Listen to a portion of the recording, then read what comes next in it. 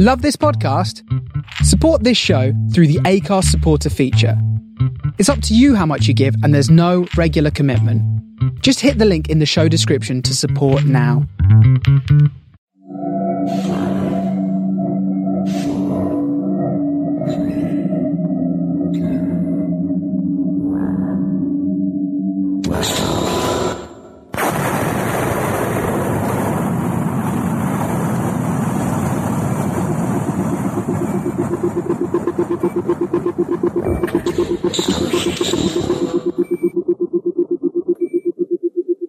This is the Starship Sofa. Everybody, welcome, hello and welcome to Aural Delights, show 145. I am your host, Tony C. Smith.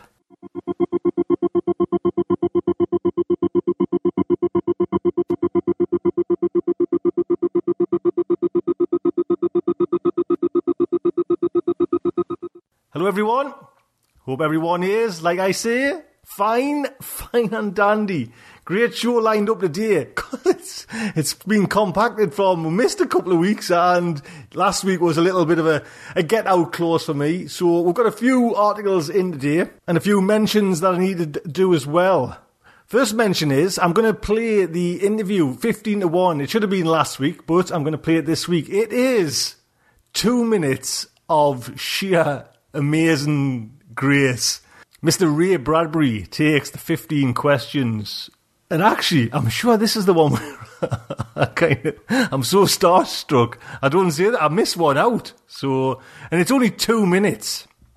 But it's just like everything's, you know, if you're like a writer and you need to kind of condense your words and you need to kind of cut out all the crap, this is a lesson in that. Do you know what I mean? This is so... Do you like science fiction? No! So, and, you know, I think I've mentioned, you know, how I kind of got to kind of get this interview lined up and everything like that. So do listen out for that. I'll tell you what's coming up then. We have that interview. We've also got Amy H. Sturgis with a looking back at genre history. We have a new article as well by Fred Heimbar. Fred is going to take you back and look at graphic novels and going to do a monthly article on all kind of aspects of the graphic novel.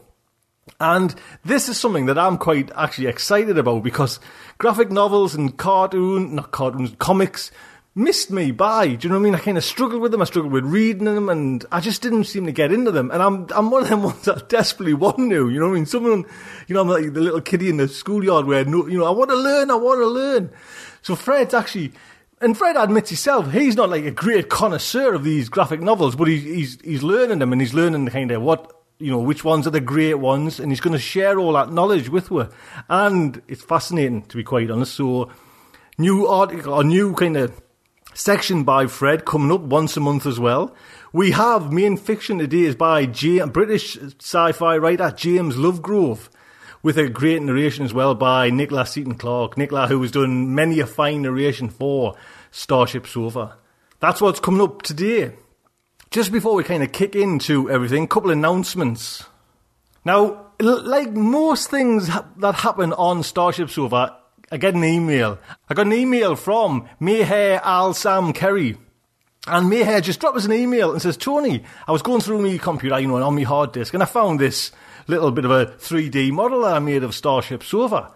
And, you know, he's put a link there and I downloaded it. And I was gobsmacked. Do you know what I mean? And this was like, I don't know, a 30-second animation of like just an amazing kind of spaceship with Starship Sofa, with like Sofa 42, the flag. And I was like, what? And he says, I've had it on for, you know, in his email, I've had it on for a while, Tony, and I kind of deleted the 3D model, and, you know, it was just a bit of a test. And I'm thinking, you took it this long to get in touch with us. Do you know what I mean? So, as usual, do you know what I mean? Email straight back. Oh, Mayhair, do you think you possibly could do some more? So, have a look out, roundabout. Hopefully, I'm going to get it, and I'll release it through the feed as well, so you'll get it through this feed. But come over to the front of the website, or hopefully, I'll get it on other people's blogs as well. Mayhair did another little, like a kind of trailer for Starship Sofa, about 2 minutes long, and it's fantastic, you know what I mean? So please have a look out for that. Come over to the website, check the YouTube, check, you know, Starship Sofa on YouTube, it'll be there. Along with my son, actually, with his gardening. So do have a look for that. And again, Mayhair, it just stunned us, and he actually, Mayhair, told us how long this kind of takes to do. Do you know what I mean? Like 1 second of work is 30 frames, and like one frame takes, I think, 3 to 4 minutes. Do you know what I mean? There's some hell of a time drain in there. So, Mayhair, you're a star. And guess what? I will certainly be coming back to you, sir. Try and get something sorted out, because Dee was keen to do like a video for Starship Sofa's Volume 2. And, Mayhair, it would be nice to have you on board, sir, and look after her, so to speak. So there's a little bit of news. Do come over and look out for the new video, Starship Sofa's new video. And it's only about, if this show goes out tomorrow, which will be the 21st of the 7th, 2 weeks this week now and next week, and that's it. I think it's on the 31st or maybe the 30th of July. Hugo voting ends. You cannot vote no more. So if you're going over to AussieCon, if you've got a ticket or you're a supporting member, this is it. Do you know what I mean? This is the final time. Please. I'm getting slightly carried away there. You know what I mean? If people could see me now, man. So yes, it is time to vote. Time to nail your colours to the mast. And if you want Starship Sofa to be best fanzine for a Hugo, to be quite honest, I've won anyways, you know what I mean? Being the first podcast to be even nominated for a Hugo is just an amazing thing, you know what I mean? It'd be lovely icing on the cake to kind of, to win the thing. God, that would be just amazing. So, if you know anybody, mention Starship Sofa. Finally, if anyone wants to go over to the sanatorium shows, I mean, it will cost you £2.50 a month, but it helps support the Starship Sofa. You'll listen, I've just uploaded, just this now, a show all about the process of trying to go for this new job that I mentioned last week. Network controller for Northumbrian Water, the company. So I go into detail how I kind of went through the whole thing like that and got this job. So have a look out for that. Let us kick off with Starship Sofa. This is the interview. The guy is a legend, Ray Bradbury. He was one of the first kind of ones that I dipped my toes in and started reading his book. Dandelion Wine was just an amazing book for me to read. You know what I mean? So poetic, so just... I was just lost in that world and in them words, and like I say, Martian Chronicles and everything by Bradbury just seems to capture my, imagination and I just love the words. Never thought that I would be, on the end of a phone to this guy, Ray Bradbury. And it was thanks to Larry Santoro who set it all up. Larry, what a star. Thank you so much. We talk about this a couple of times, in the past shows, so do go back and have a listen to them. But, do you know what I mean? There's certain guys, like Jack Vance was another one there. There's certain things in your life when you do these interviews, and then this one come along, or the chance to interview Ray Bradbury. And, like I say, it's 2 minutes. It's probably less than that. Do you know what I mean? But it doesn't matter one bit. Do you know what I mean? Because I did it. You know what I mean? That's the kind of thing. I did it. I spoke to Ray Bradbury and recorded it and was able to play it to use as well. So this is the Ray Bradbury 15 questions.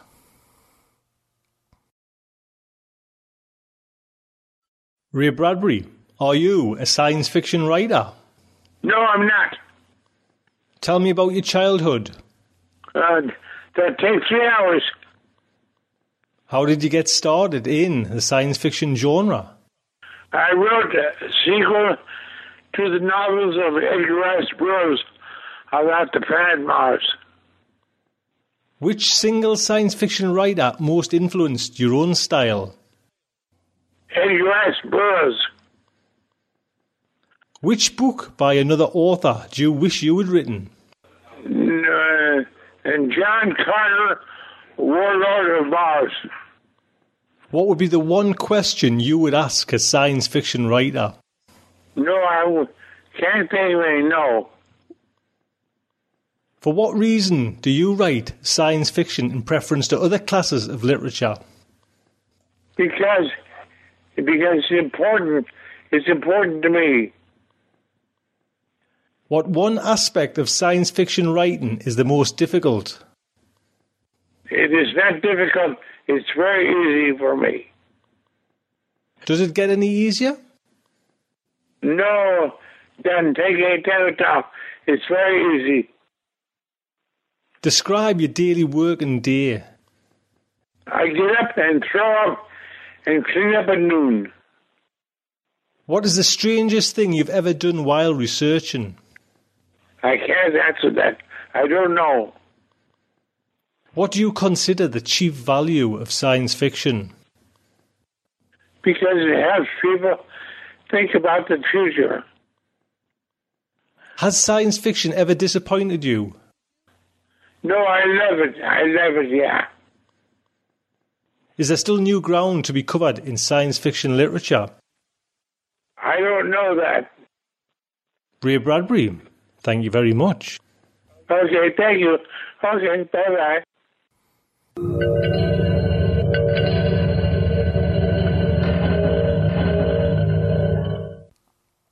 There you go. Do you know what I mean? Come on.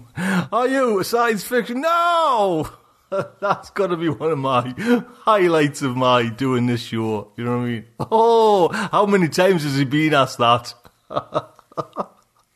So, next up is our very own Amy H. Sturgis. Amy. Hello, ladies and gentlemen. It is time for another look back into genre history. Now, when you think of early influential science fiction stories, you might not think of Bengali Islamic feminist writing. However, I'm hoping to change your mind about that so that next time you will.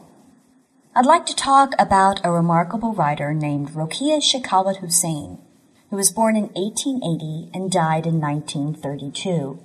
She was a remarkable woman in many respects and leaves a number of legacies that continue to touch lives today. For our purposes, I want to focus particularly on her contribution to early science fiction.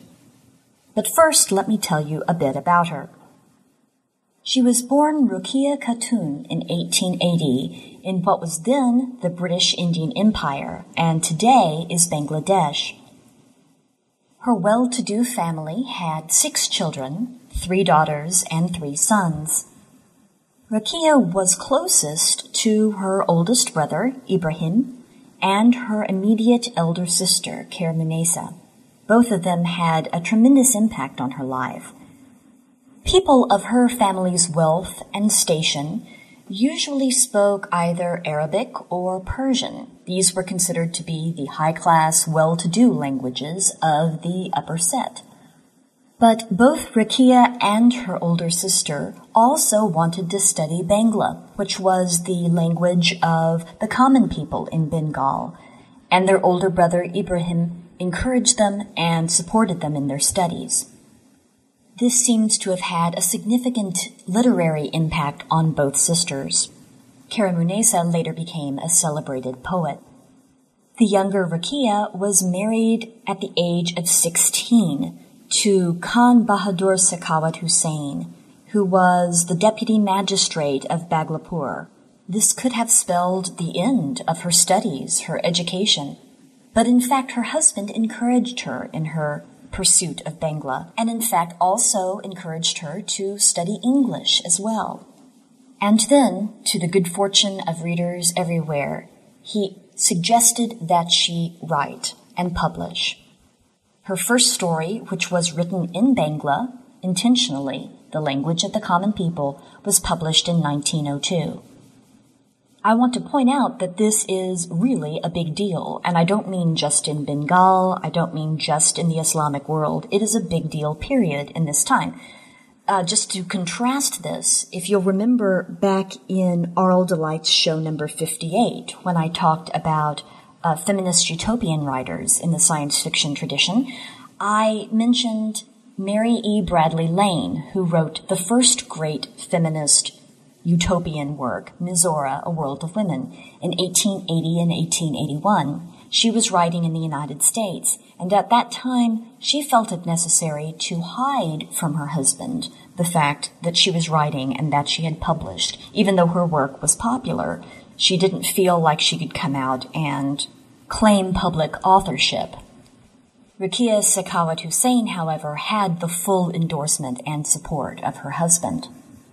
Before I talk about her writing, I do want to point out that she is remembered as a great social reformer, crusader, and educator, as well as an author. In 1909, she founded a pioneering institution for Muslim girls known as the Sakhawat Memorial Girls' School, which still exists and still thrives today, over 100 years after its creation. She was one of the first public and visible leaders of Islamic feminism. She founded the Islamic Women's Association, which held conferences and sponsored debates about women and their legal status and their opportunities for education, and pursued her position that the Quran had been corrupted and distorted, and that its original teachings should be the basis for social reforms that would change her country from the inside out, particularly regarding the place of women. She wrote and published series of essays with titles like Women in Captivity and The Rights of Women. In 1924, she published a path-breaking novella called Padmarag. This story was kind of a blueprint for the world that she wanted to see, a world that didn't deal with race or creeds or nationalism, but that showed people cooperating together for the good of all. This story tells the tale of a Hindu woman who sets up a community that includes a school, a shelter for the ill and the homeless, and a workshop for vocational training. And this entire community is for women who have been oppressed and abused. On one level, it's the story of the personal journey of the Hindu woman who is the heroine. But on another level, it's the story of the group of women who work together. They are Hindu, Muslim, and Christian, black and white, from a variety of different backgrounds, and they cooperate to create this haven for women. Historically, it's noteworthy that in the tale, she describes women doing things from teaching and washing and farming to things like managing accounts, typing, and supervising subordinates in a professional capacity. This really gave a picture of women being involved in every facet of life.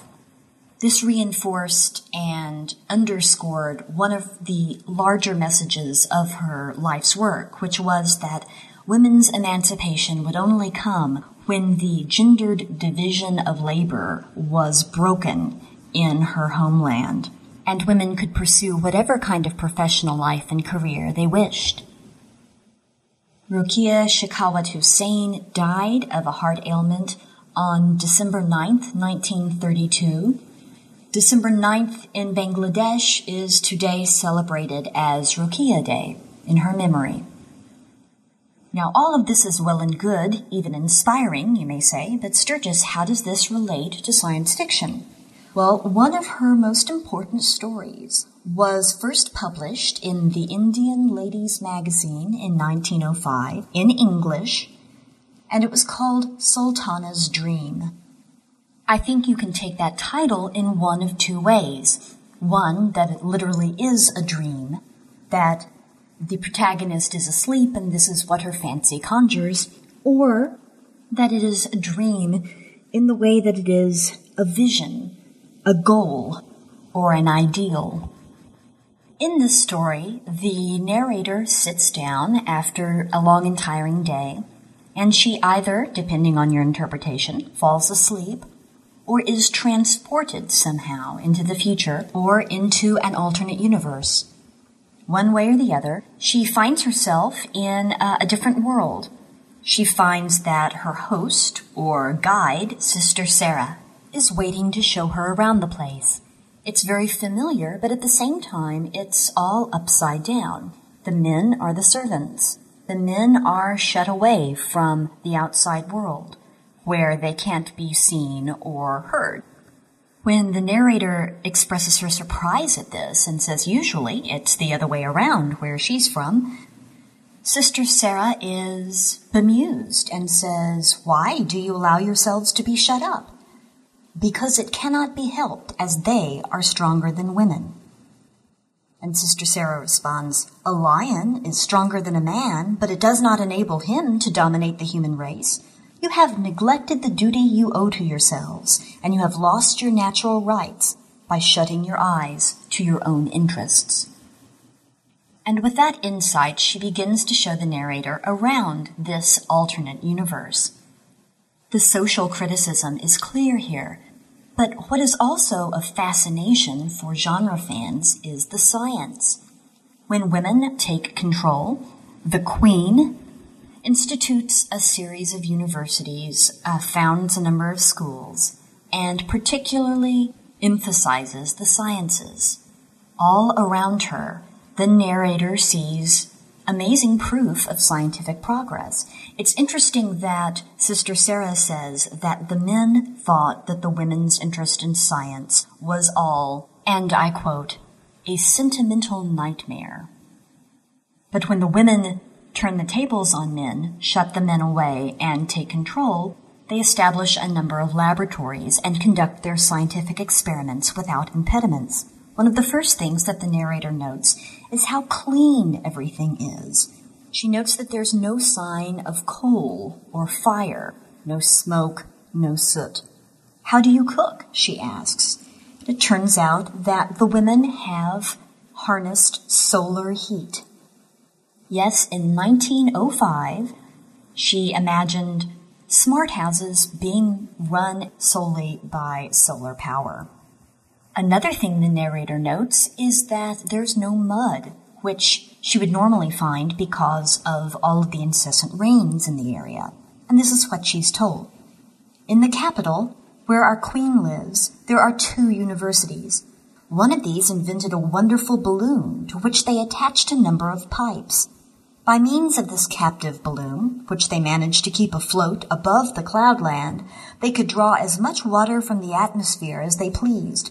As the water was incessantly being drawn by the university people, no cloud gathered, and the ingenious lady principal stopped rain and storms thereby." Apparently the men, who were still out and about at this time, thought this was rather ridiculous. It really didn't help them make war very much at all. But the women could see the immediate practical implications. Later, the men were put under the purdah, which is depicted as the exact inverse of what Rakia Shekhawat Hussein experienced during her own lifetime, which was women not being allowed to be seen by men. In the case of this alternate universe, the men should not be seen by women, and thus they were shut away in their domestic sphere. We can see a glimpse into her vision for her country as this remarkable feminist utopia is described. In this alternate universe that she gets to tour, she is told, "We are all very busy making nature yield as much as it can. We do not find time to quarrel with one another, as we never sit idle. Our noble queen is exceedingly fond of botany. It is her ambition to convert the whole country into one grand garden." And later, "Our religion is based on love and truth. It is our religious duty to love one another and to be absolutely truthful." But when the narrator asks how liars are punished, she imagines it would be with the death penalty. Her guide, Sister Sarah, is appalled. "No, not with death. We do not take pleasure in killing a creature of God, especially a human being. The liar is asked to leave this land for good and never to come to it again." The story ends after this exhilarating tour with the narrator finding herself once again in her home, in her real life, in her time and place, inspired and challenged by what she has seen. This tale, in its social and political implications, which I should point out are still relevant today, more than 100 years after its publication, is noteworthy, and it is also important for the way that it portrays women, their relationship to science, and the potential scientific leaps that would make possible the transformation not only of her culture, but also of her land. Sultana's dream definitely deserves to be remembered as one of the great early science fiction feminist utopias. Fortunately, it is available today through the University of Pennsylvania's website under a celebration of women writers. You can find that through digital.library.upenn.edu, and I encourage you to read it for yourself.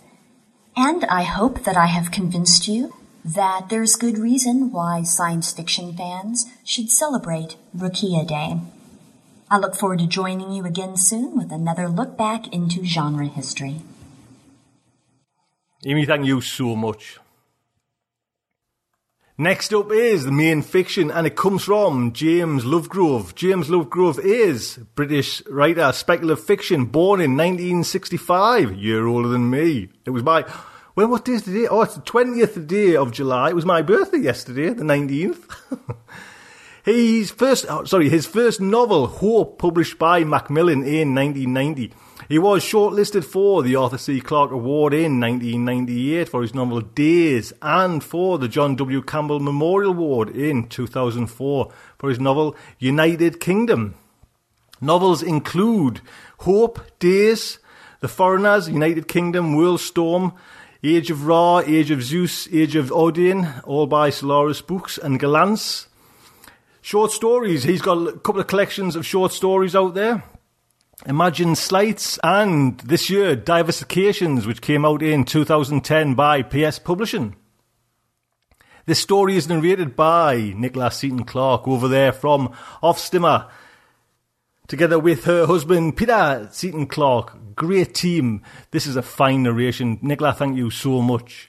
So Starship Sofa and her Aural Delight is very proud to present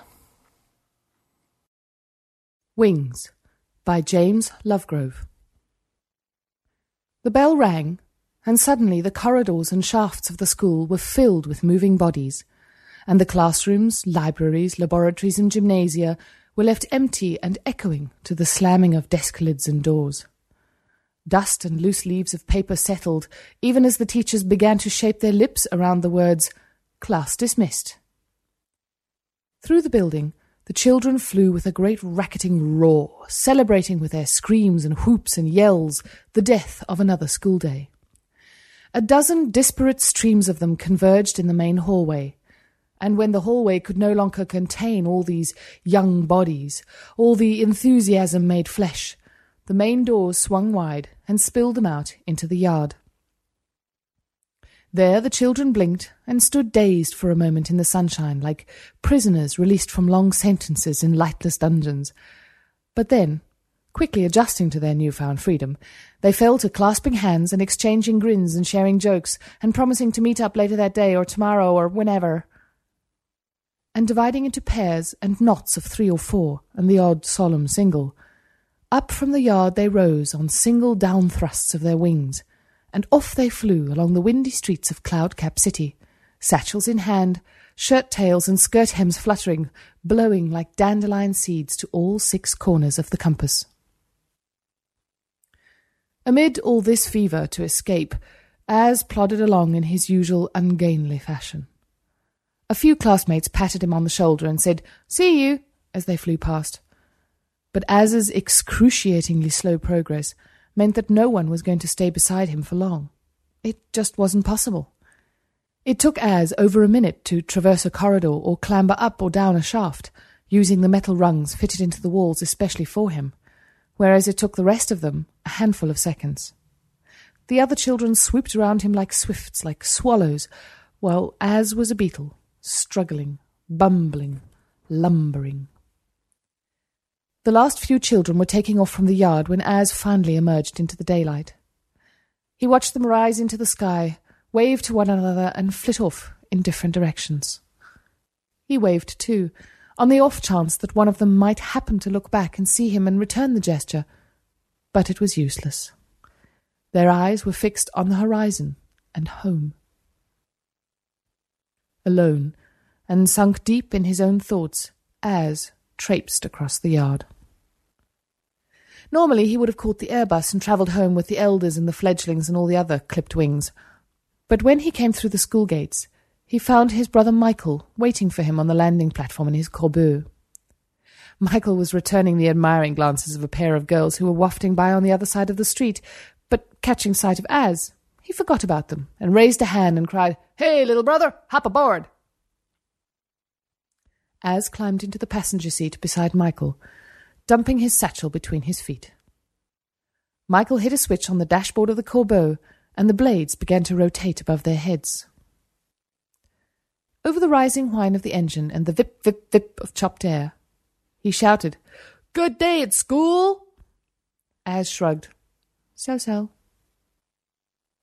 Michael looked carefully at the little guy and saw the gloom in his face, sitting heavy there like cumulonimbus on a blue sky.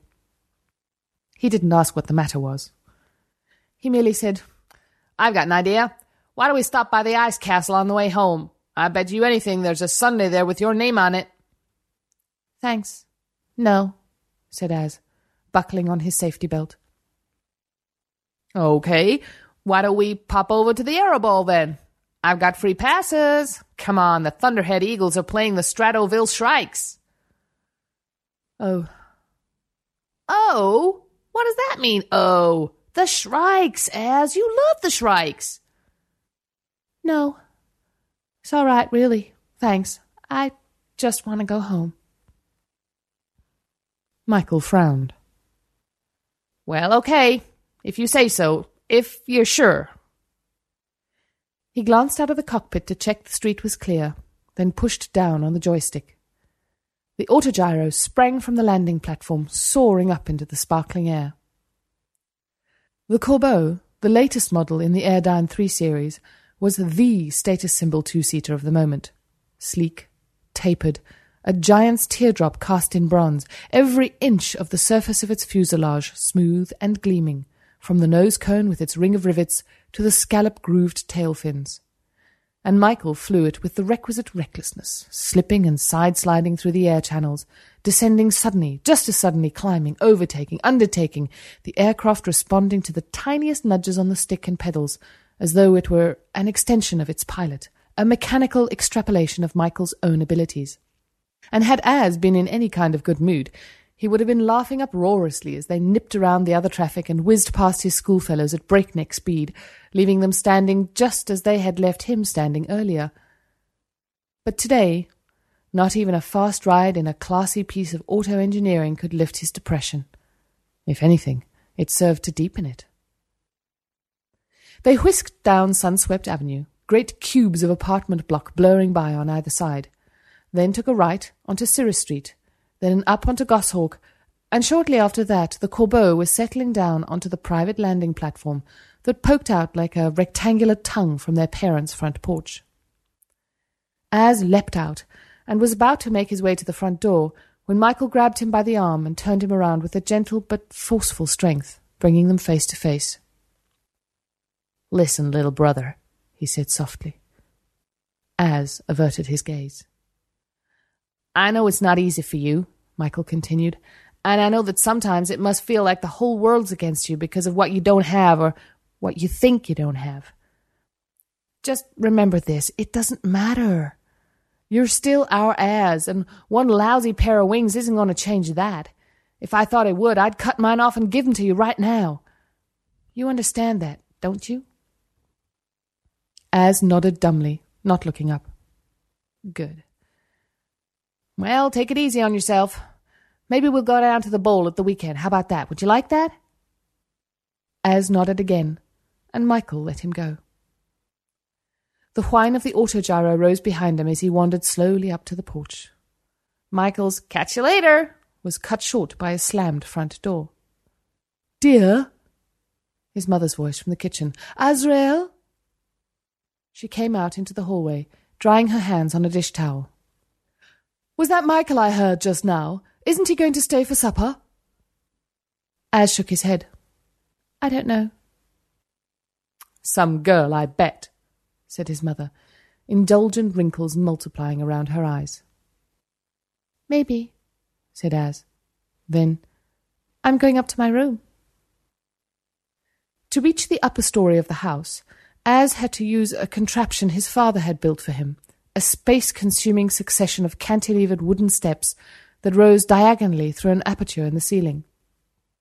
His parents used the steps too whenever he was around. As a rule, they made sure to walk as much as possible when he was in the house, out of respect to his feelings. His room was like any other 12-year-old's room, save that the door went all the way down to the floor, another of his father's DIY adaptations. The carpet was strewn with clothing, books, pieces of a long-abandoned jigsaw, some small die-cast biplanes, and a larger-scale model of a Corbeau, which Michael had given him on his last birthday, saying it would do until Az was old enough to earn his pilot's license, at which point Michael would buy him the real thing.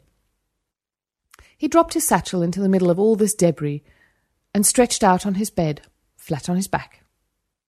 Lying on his back, as reflected, was the one thing he could do that no one else could. Some compensation, yeah, right, what a talent. The kids at school were forever asking him to show how well he could lie on his back. He stared up at the ceiling for a long time, trying to think of nothing. At some point during the long, slow diminuendo of the afternoon, he fell asleep. And he dreamed. One morning, Az wakes up to find he's grown a fully fledged pair of wings.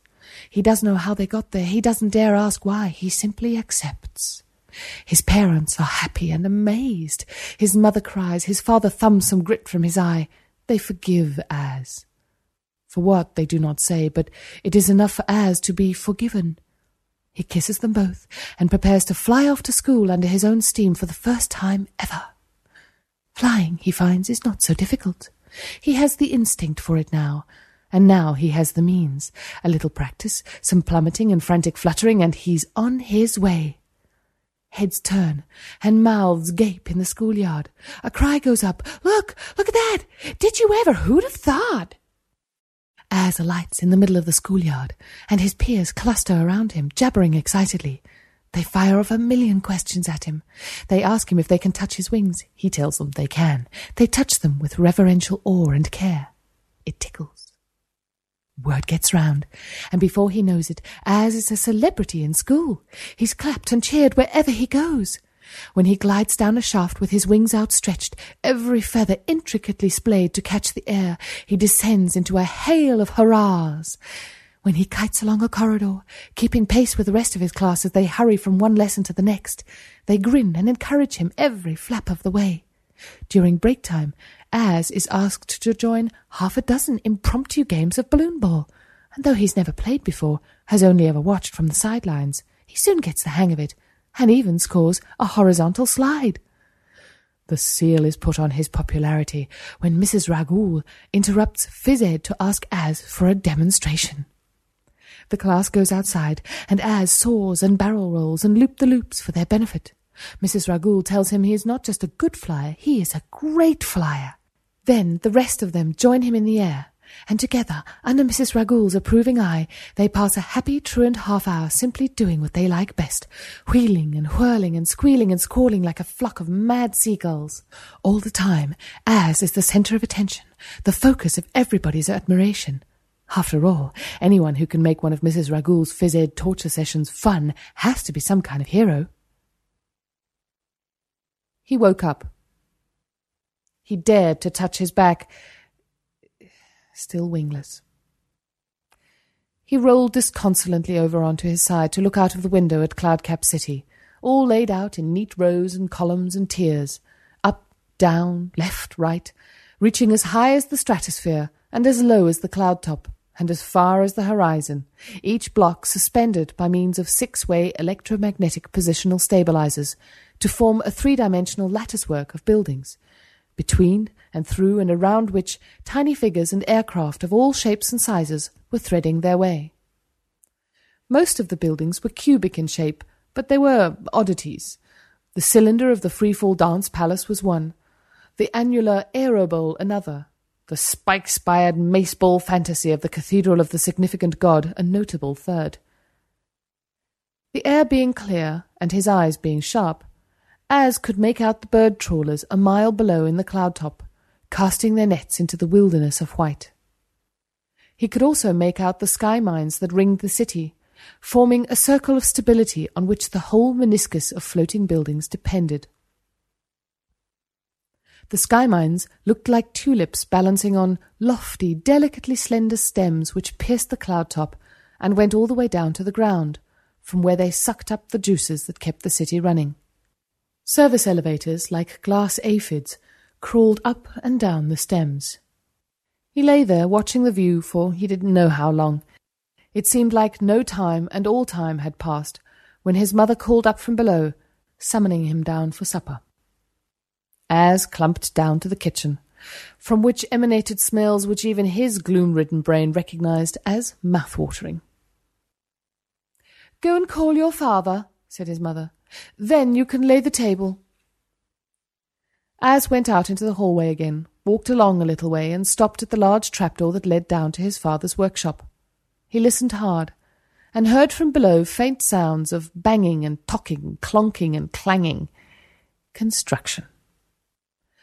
While a working man, Az's father had spent much of his spare time dabbling in home improvements, which were usually for Az's benefit, like the steps and all the doorways in the house. When his 40-year career as a maker and mender of clocks had finally wound down, however, he had turned his hand to invention, and had begun building a series of thises and that's and the others, gadgets he hoped one day to patent and sell by the million, devices intended to make everyone's lives that little bit easier. So far, not a single one had proved patent feasible. A portable trouser press had made its mark in all the wrong ways. A clockwork toothbrush had been a gum-mangling disaster. A pair of self-sharpening scissors that had almost cost him a finger. But he went on making these things nonetheless, toiling away by the uncertain light of a gas lantern, in secret, in the strictest of privacy, hope springing eternal with the completion of every new invention, until that invention blew a gasket or slipped a cog or collapsed in a heap or simply failed to start. Then it was, "Oh well, back to the drawing board," with a sigh that contained neither defeat nor despair. It was almost as if Az's father wasn't really looking forward to the day one of his devices worked and was a success and made his fortune and meant that he never had to make anything else again. The old man was happy just to be in his workshop, out of harm's way, tinkering, occupying his hands and his time. Az called down, and the sounds of construction ceased, and his father's muffled voice came up. "Yes?" "Supper." "Coming."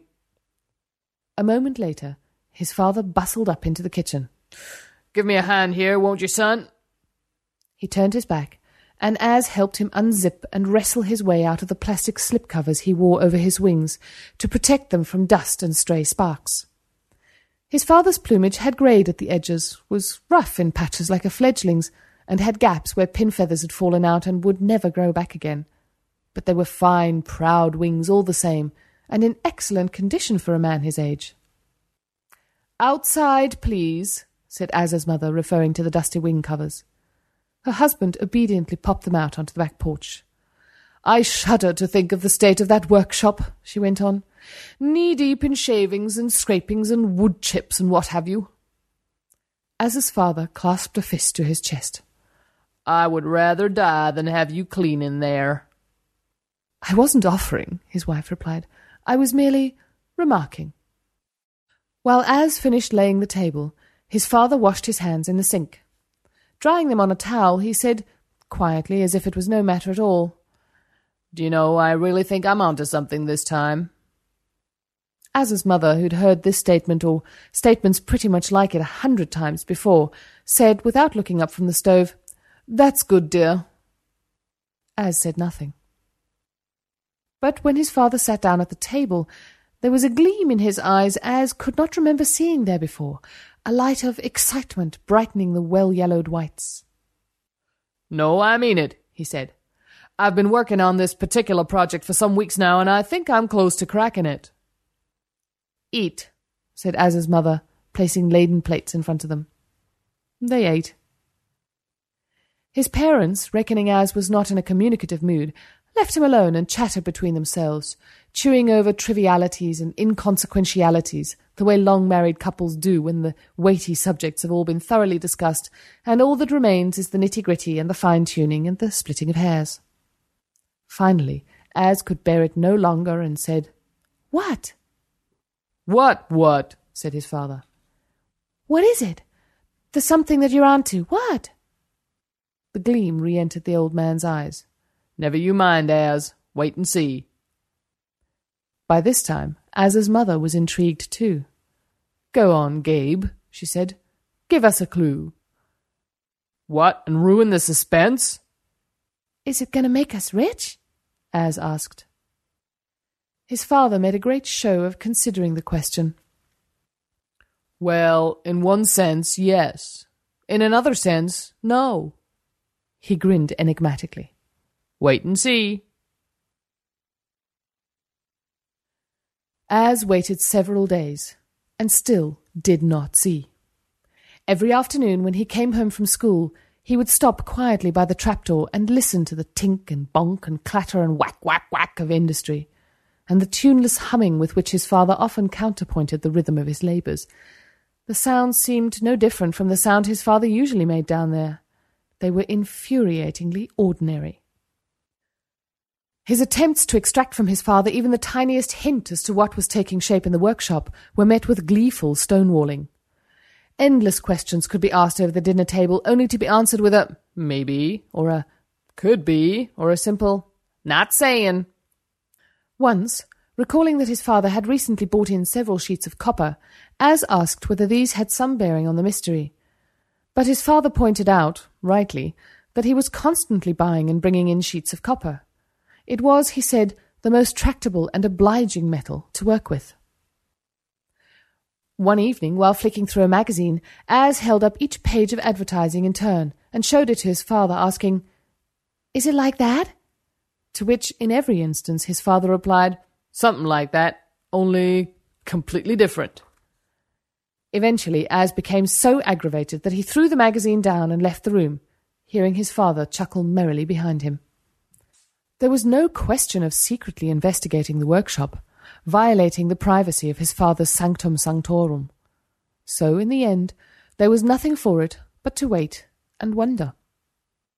One good thing, though, came of this continuing mystery.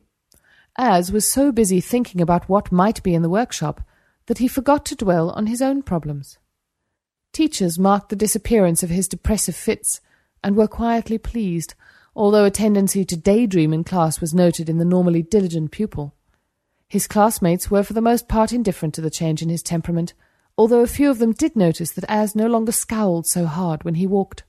His mind seemed to be elsewhere, on something outside himself. The more sensitive among them recognized this to be a healthy sign. 18 days after his first announcement, Az's father made a second, even more impressive announcement. It came one supper time. Michael had dropped by on his way to pick up a girl called Raffaella and take her to a harp recital at the Cathedral of the Significant God. The family were halfway through the main course when Az's father tapped his wineglass with his fork, cleared his throat and said, "A short speech." Everyone groaned. "A very short speech. Just to say that this Sunday will see the unveiling of a device that is going to make us the happiest family alive. I want you to be there, Michael, if you can make it." "This isn't another of your exploding specials, is it, Dad?" said Michael. "Like the self-heating coffee cup?"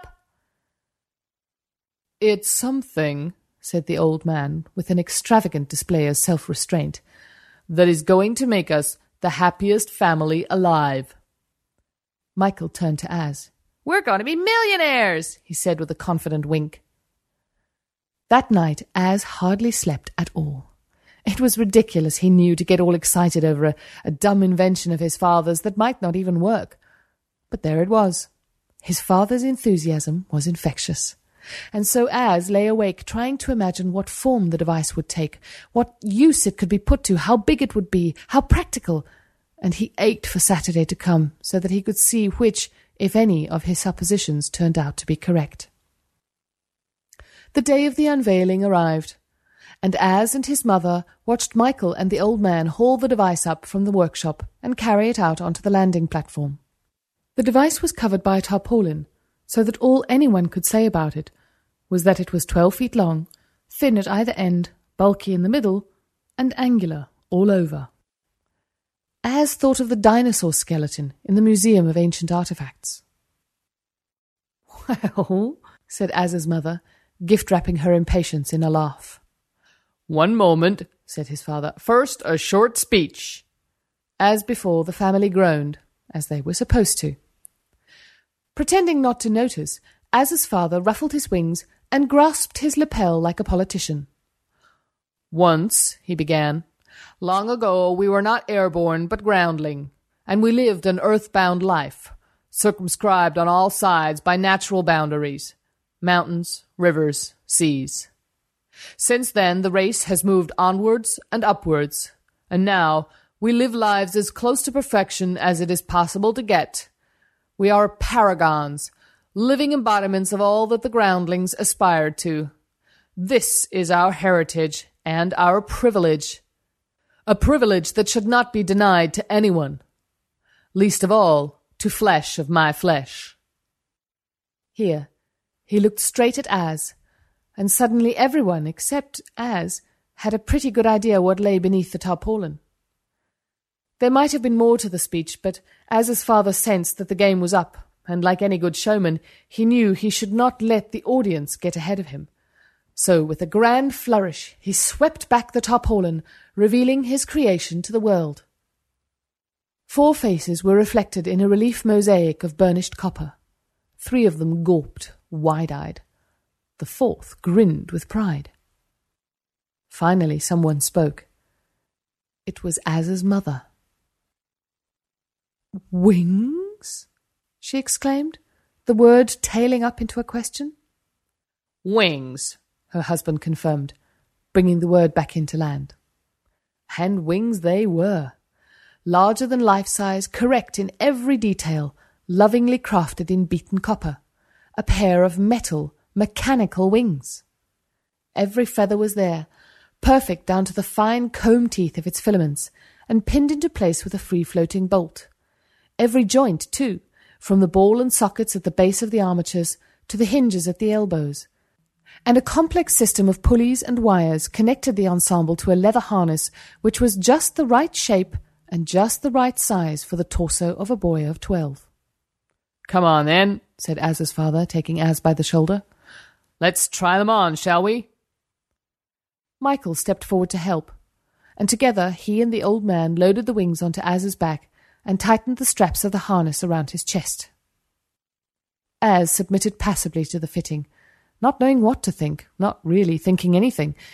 The wings were very heavy, and when his father and Michael let go, he teetered and would have overbalanced if Michael had not caught and steadied him. Az barely listened as his father explained how the wings worked. "You see, they're designed to take the action of the muscles in your shoulders and translate it into wing beats, so you'll simply be employing the natural abilities God gave you. You may have some trouble adjusting to them at first, but that's only to be expected. There's no reason why instinct shouldn't take over almost straight away. Trust me, Az, you'll be up and soaring in no time." Bookended by Michael and his father, Az staggered to the edge of the landing platform, the wings making a soft, shimmering clatter with each step as hundreds of copper feathers shook against one another. He peered down. The rippled surface of the cloud top was awfully far below. The bird trawlers plying their trade down there looked as tiny as gnats. He glanced back over his shoulder. At first he could see nothing but copper wing, but he dropped his shoulder slightly and the wing flattened out, and then he could see his mother. There were tears in her eyes. "Go on," she said to him, smiling bravely. "Don't be scared, you'll be fine." But he wasn't scared. He was embarrassed. The clench of his jaw wasn't one of determination, but one of humiliation. He felt clumsier than ever, burdened by these huge metal prostheses. He felt neither airborne nor grounding, but a horrid amalgamation of the two, a joke, a parody. What would they think of him at school when he turned up on Monday morning strapped into this ugly, clattering copper contraption? "I don't think I can go through with this," he said. "Nonsense," said his father, mistaking the tremor in Az's voice for fear. "Michael and I will make sure you're all right, won't we, Michael? Whatever happens, you won't come to any harm. Trust us." Will you at least hold on to me? Az implored. The only way to learn is the way I learned, said Michael. The way we all learn. What way is that? Said Az doubtfully. The hard way, said Michael. And with a grin that was devoid of malice, and yet still wicked, he grabbed Az's arm. Az's father on the other side did the same, and together, chanting, 1, 2, 3, they heaved Az out over the edge and into space, and let go. There was a moment of sheer disbelief, followed by a moment of sheer terror. Then all that was lost in the sickening uprush of falling. The weight of the wings yanked Az head over heels onto his back, and down he went in a wind-shivered rattle of metal. Down he plummeted, making no attempt to right himself or flap the wings, unable even to entertain the notion of saving himself. Down in a state of dreamlike apathy, with no thought except that he was going to die. Hypnotically down, past building after building, past windows and doorways, past light aircraft and happy citizens out for a Saturday morning glide. Down, down, down, with no hope of rescue, and no desire for it either. Down without a gasp or a scream. For an elastic stretch of second, the platform above receding, the house and all the houses around it shrinking, the sky growing smaller and filling up with more and more city.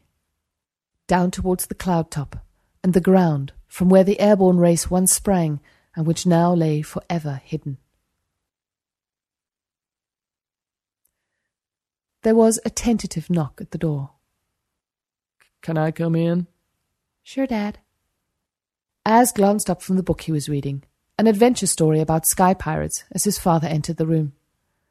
The old man's head was contritely bowed, and his wings drooped so low their tips were almost touching the floor. The look of shame that hung on the old man's face was so comical, Az could hardly fail to smile. His father gestured at the edge of the bed. "May I?" Az nodded. The old man sat down. There was a long silence while he deliberated over his next move. Then he reached out and laid one hand on Az's leg. He patted the leg, the action affectionate yet mechanical. It was clear he had several things to say, but no idea in what order to say them. Az helped him out. "I'm sorry if I hurt your feelings." "My feelings?" "By not trying."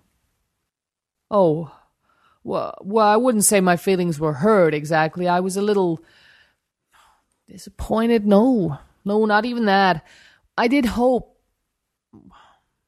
Well, it doesn't matter now. How I feel doesn't matter. It's how you feel that matters." "I feel fine, honestly." "The doctor said there may be some delayed shock." "I feel absolutely fine, Dad. Guilty, though." "Guilty?" "For letting you down." "You didn't let me down, Az," said his father with an exasperated laugh. "How can I get that into your thick skull? I don't mind. Really, I don't. It's enough for me that you're alive and well."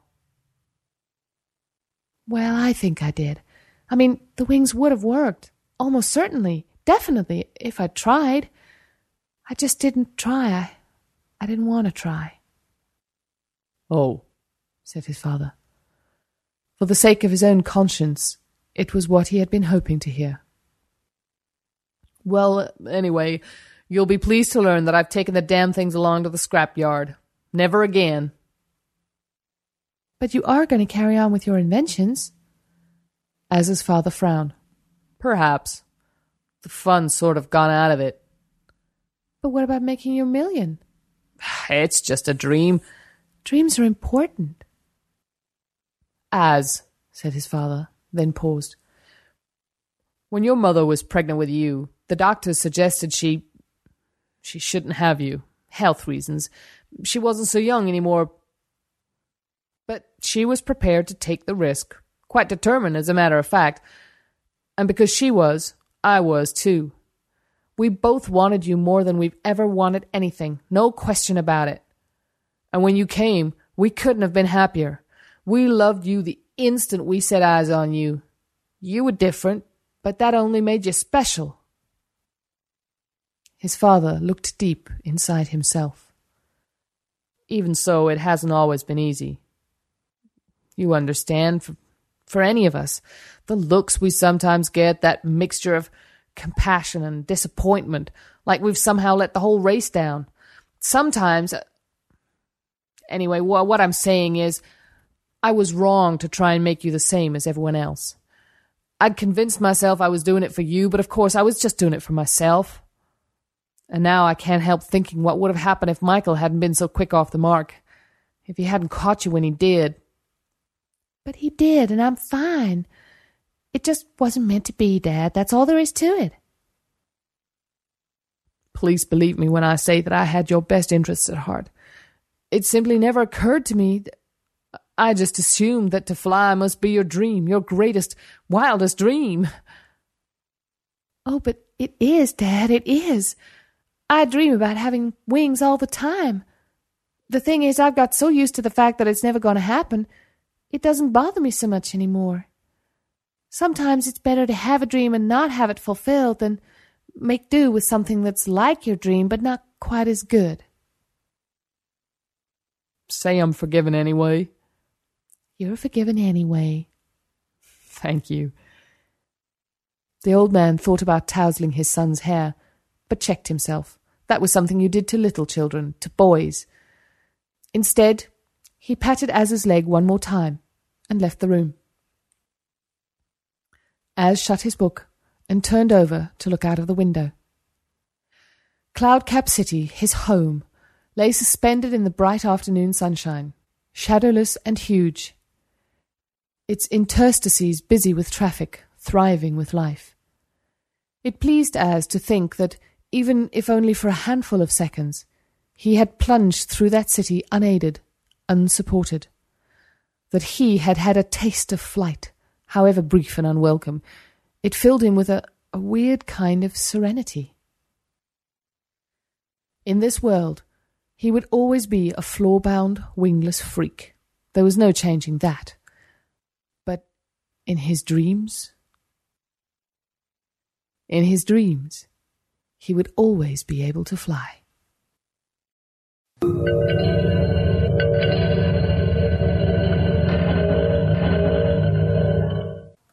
There you go, don't forget, copyright is James Lovegrove's. James, Nicola, thank you so much. Next up is Fred Heimbaugh. Fred's called his new article Beholding the Graphic Text. Fred, take it away, sir.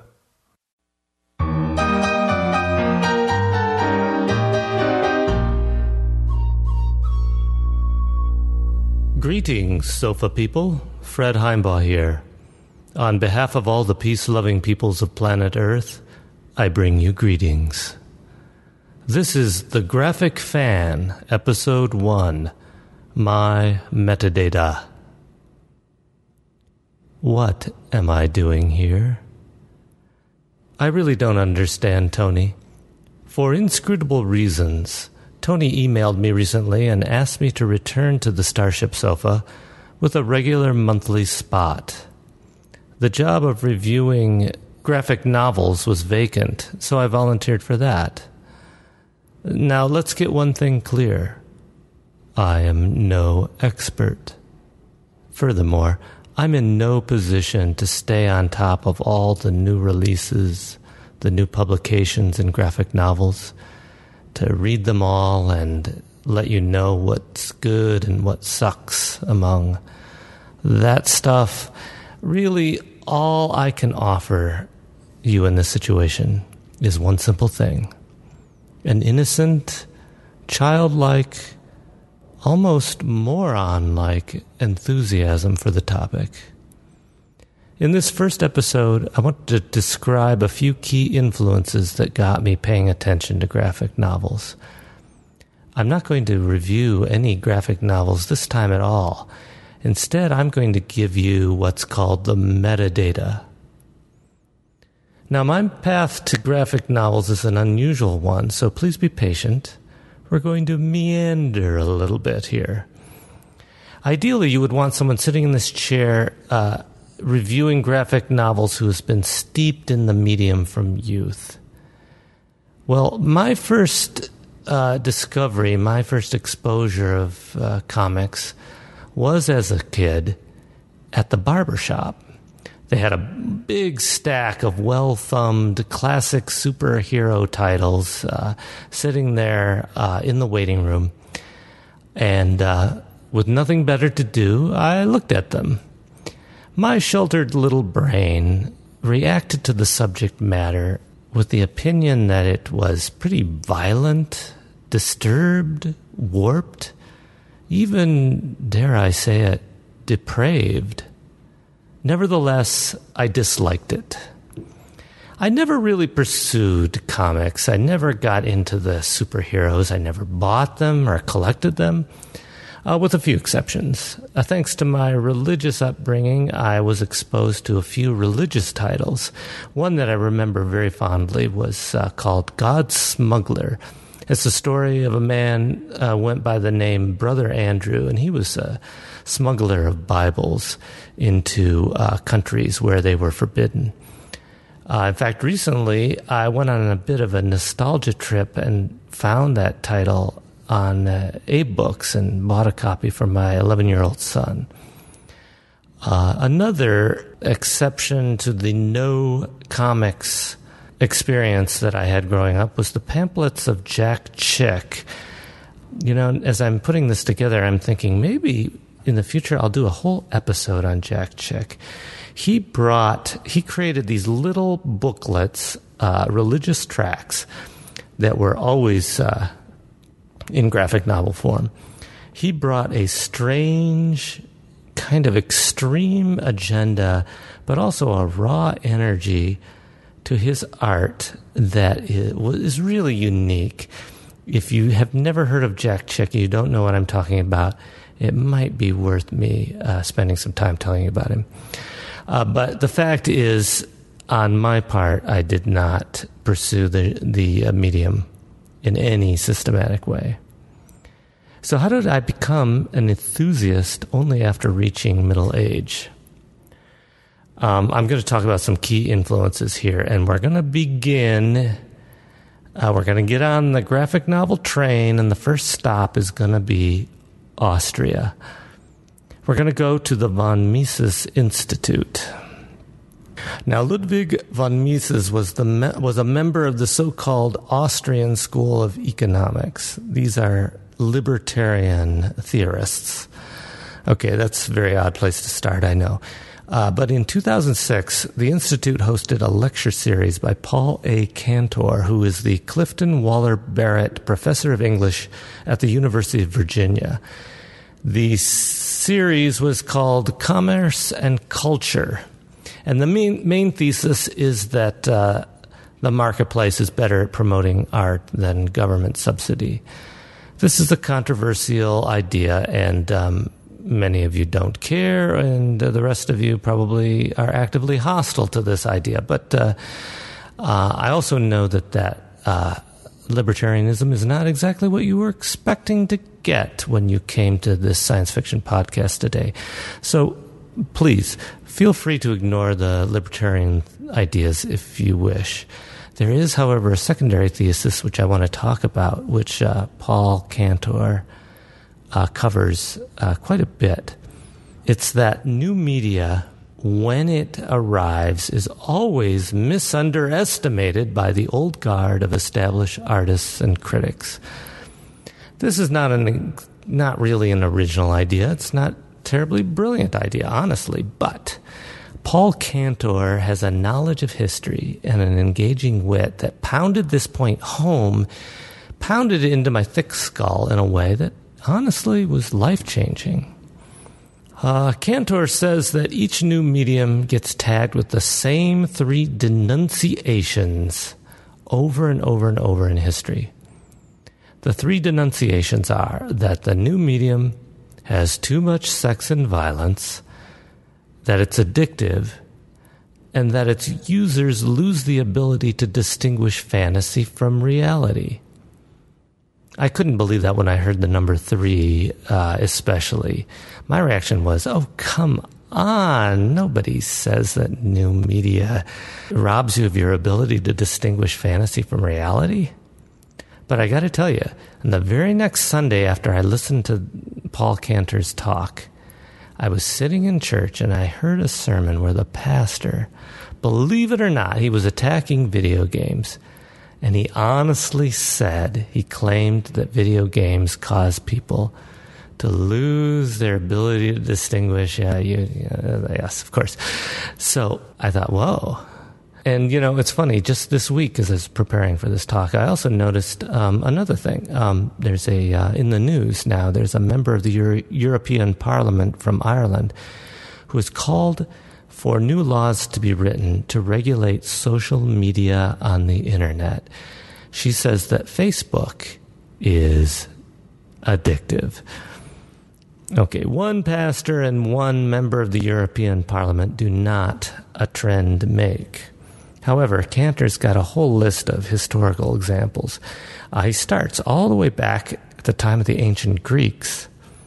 In Plato's time, epic poetry, we're basically talking the Iliad and the Odyssey, of course. Those were the classic art forms. And theater was new. Theater was this dynamic, kind of gimmicky, kind of strange, new art form that was really exciting. Plato's reaction? He said that too much sex and violence, it's addictive, and it causes you to lose your ability to distinguish fantasy from reality. Believe it or not, it's in there. This happens to media that we think of as being old and stodgy nowadays. We're talking opera, the novel, no matter what it is, Cantor fills in the details. I suggest that you listen to all 10 talks in the lecture series. But if you want to skip over most of the libertarian economics, then go straight to talk number 10, which is called Conclusion, Culture as Pop Culture. Cantor covers video games very heavily, but he talks about graphic novels there also. And Tony will provide links to the von Mises Institute and Paul Cantor's lecture series. Look for those links on the Starship Sofa website. Okay, now just because everyone says something over and over, that doesn't prove it's not true. In my exploration of graphic novels, I've been shocked sometimes by the levels of sex and violence. I blame the Japanese. My purpose here is to not get caught up in the crossfire between blue noses on one side and pornographers on the other.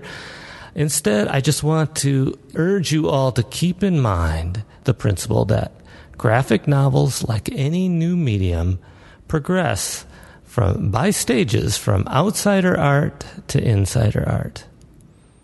Maybe it's not completely crazy to denounce a new medium. Maybe shallow thrill seekers are naturally drawn to whatever is new. That seems possible. On the other hand, it's also possible that exhausted old media might turn to sensationalism to lure audiences back, like an aging pop star who finds she can only keep her fickle fans' attention by taking off more and more of her clothes. I know from reading classical music critics that some recent trends in opera production are as objectionable to anything in graphic novels. We're talking some pretty disturbing stuff. Now, outside of a small group of critics, no one is really noticing the bad things happening in opera because the kids aren't going to opera. They're reading graphic novels. Old fogies think they know already what opera is all about. It's fat ladies singing. But they don't understand the kid stuff, the graphic novels, and that scares them. Anyway, Paul Cantor opened my eyes to a whole new world. He really made me want to check out this new culture, this graphic novel and video game culture, this Pacific Rim culture, this everybody's got a Japanese name now culture. So I went to the library, looked for some books. I found some books on the topic of graphic novels. Dull, dusty books filled with lots of text, and every once in a while, hey, maybe a little picture or two to illustrate the point. These did not grab me, but I found a few books that did not fit this description, and these books I'm going to recommend to you now. 500 Essential Graphic Novels, The Ultimate Guide by Gene Kannenberg Jr. is a beautiful book published by Collins Design. I love this book. I love the compact shape and the glossy paper. It's just a gorgeously put-together book.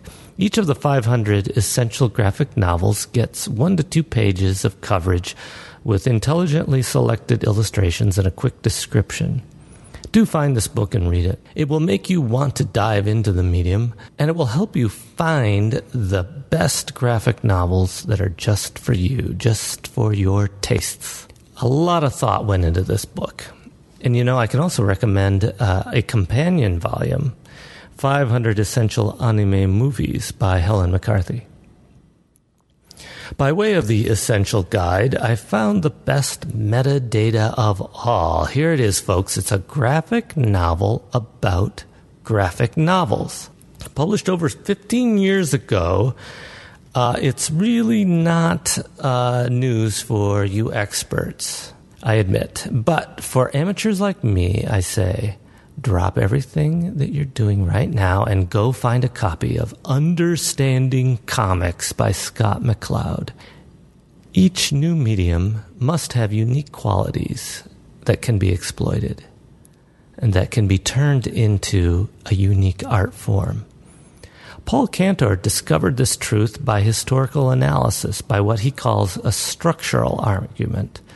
Scott McCloud illustrates the same point by tons of examples for graphic novels in particular. So what is unique about graphic novels? Well, the narrative is expressed in pictures that progress through time. But unlike movies, the eye can progress or even regress at its own pace. Panel placement can make time relationships kind of ambiguous if you get creative with it. A panel might represent an instant or a duration. Then there's the mysterious gap between panels. Lots of stuff can get placed in those gaps implicitly if the author knows how to exploit this capability. By these and other techniques, the reader is drawn in and becomes an active participant, almost a co-creator of the narrative. Now, this is kind of true in all media, but McCloud makes the case that it's especially true in graphic novels. Understanding Comics is not just clever and entertaining. Because it's a graphic text, not a plain text, it can illustrate the very points it describes while it's describing them. This gives Understanding Comics an effortless grace missing from those other dusty old books I found on the library shelves. Scott McCloud's sequel is called Reinventing Comics, and it covers the digital revolution, but because of its age, and that one's still about 10 years old, that book seems a little less startlingly new than its predecessor, just by the nature of the topic, which is changing so fast. This book is still worth reading, however, and it also covers an important episode in comics history, the anti-comics crusade led by the psychiatrist Frederick Wortham, which resulted in the Comics Code, which is really a severe act of self-censorship. McCloud lets slip a very interesting fact, one that would be kind of interesting to the libertarians at the von Mises Institute, actually. The Comics Code was agreed to by the major publishers possibly in part, to squeeze competition out of the market. Well, in any case, I urge you to go to Scott McCloud's website, scottmcloud.com. Once again, Tony will supply links on the Starship Sofa website. And also check out the sequels to Understanding Comics. Scott McCloud earns my highest recommendation. In the next episode of The Graphic Fan, I'll start reviewing real live graphic novels. I promise. I'm no expert, so this tour of the medium will be idiosyncratic. But I found some gems you may not know about. See you next time, sofa people.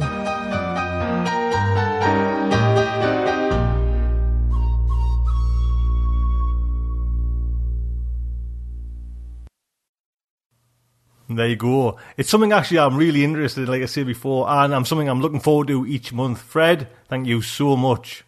And what Fred said about the links, they will be on the front of the website. There'll be a link for the Paul A. Cantor, the 500 Essential Graphics novels, and Scott McCloud's book and website as well. So if you need to learn everything about the graphic novel, we have a teacher on our hands. Fred, thank you, sir.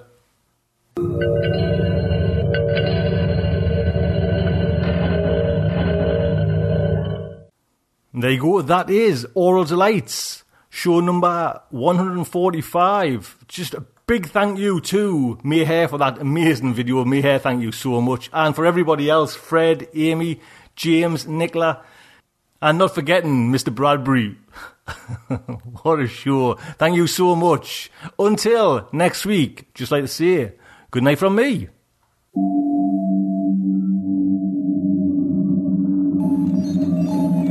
Will our heroes survive this terrible ordeal? Can they win through with their integrity unscathed? Can they escape without completely compromising their honor and artistic judgment? Tune in next week for the next exciting installment of Starship Sofa.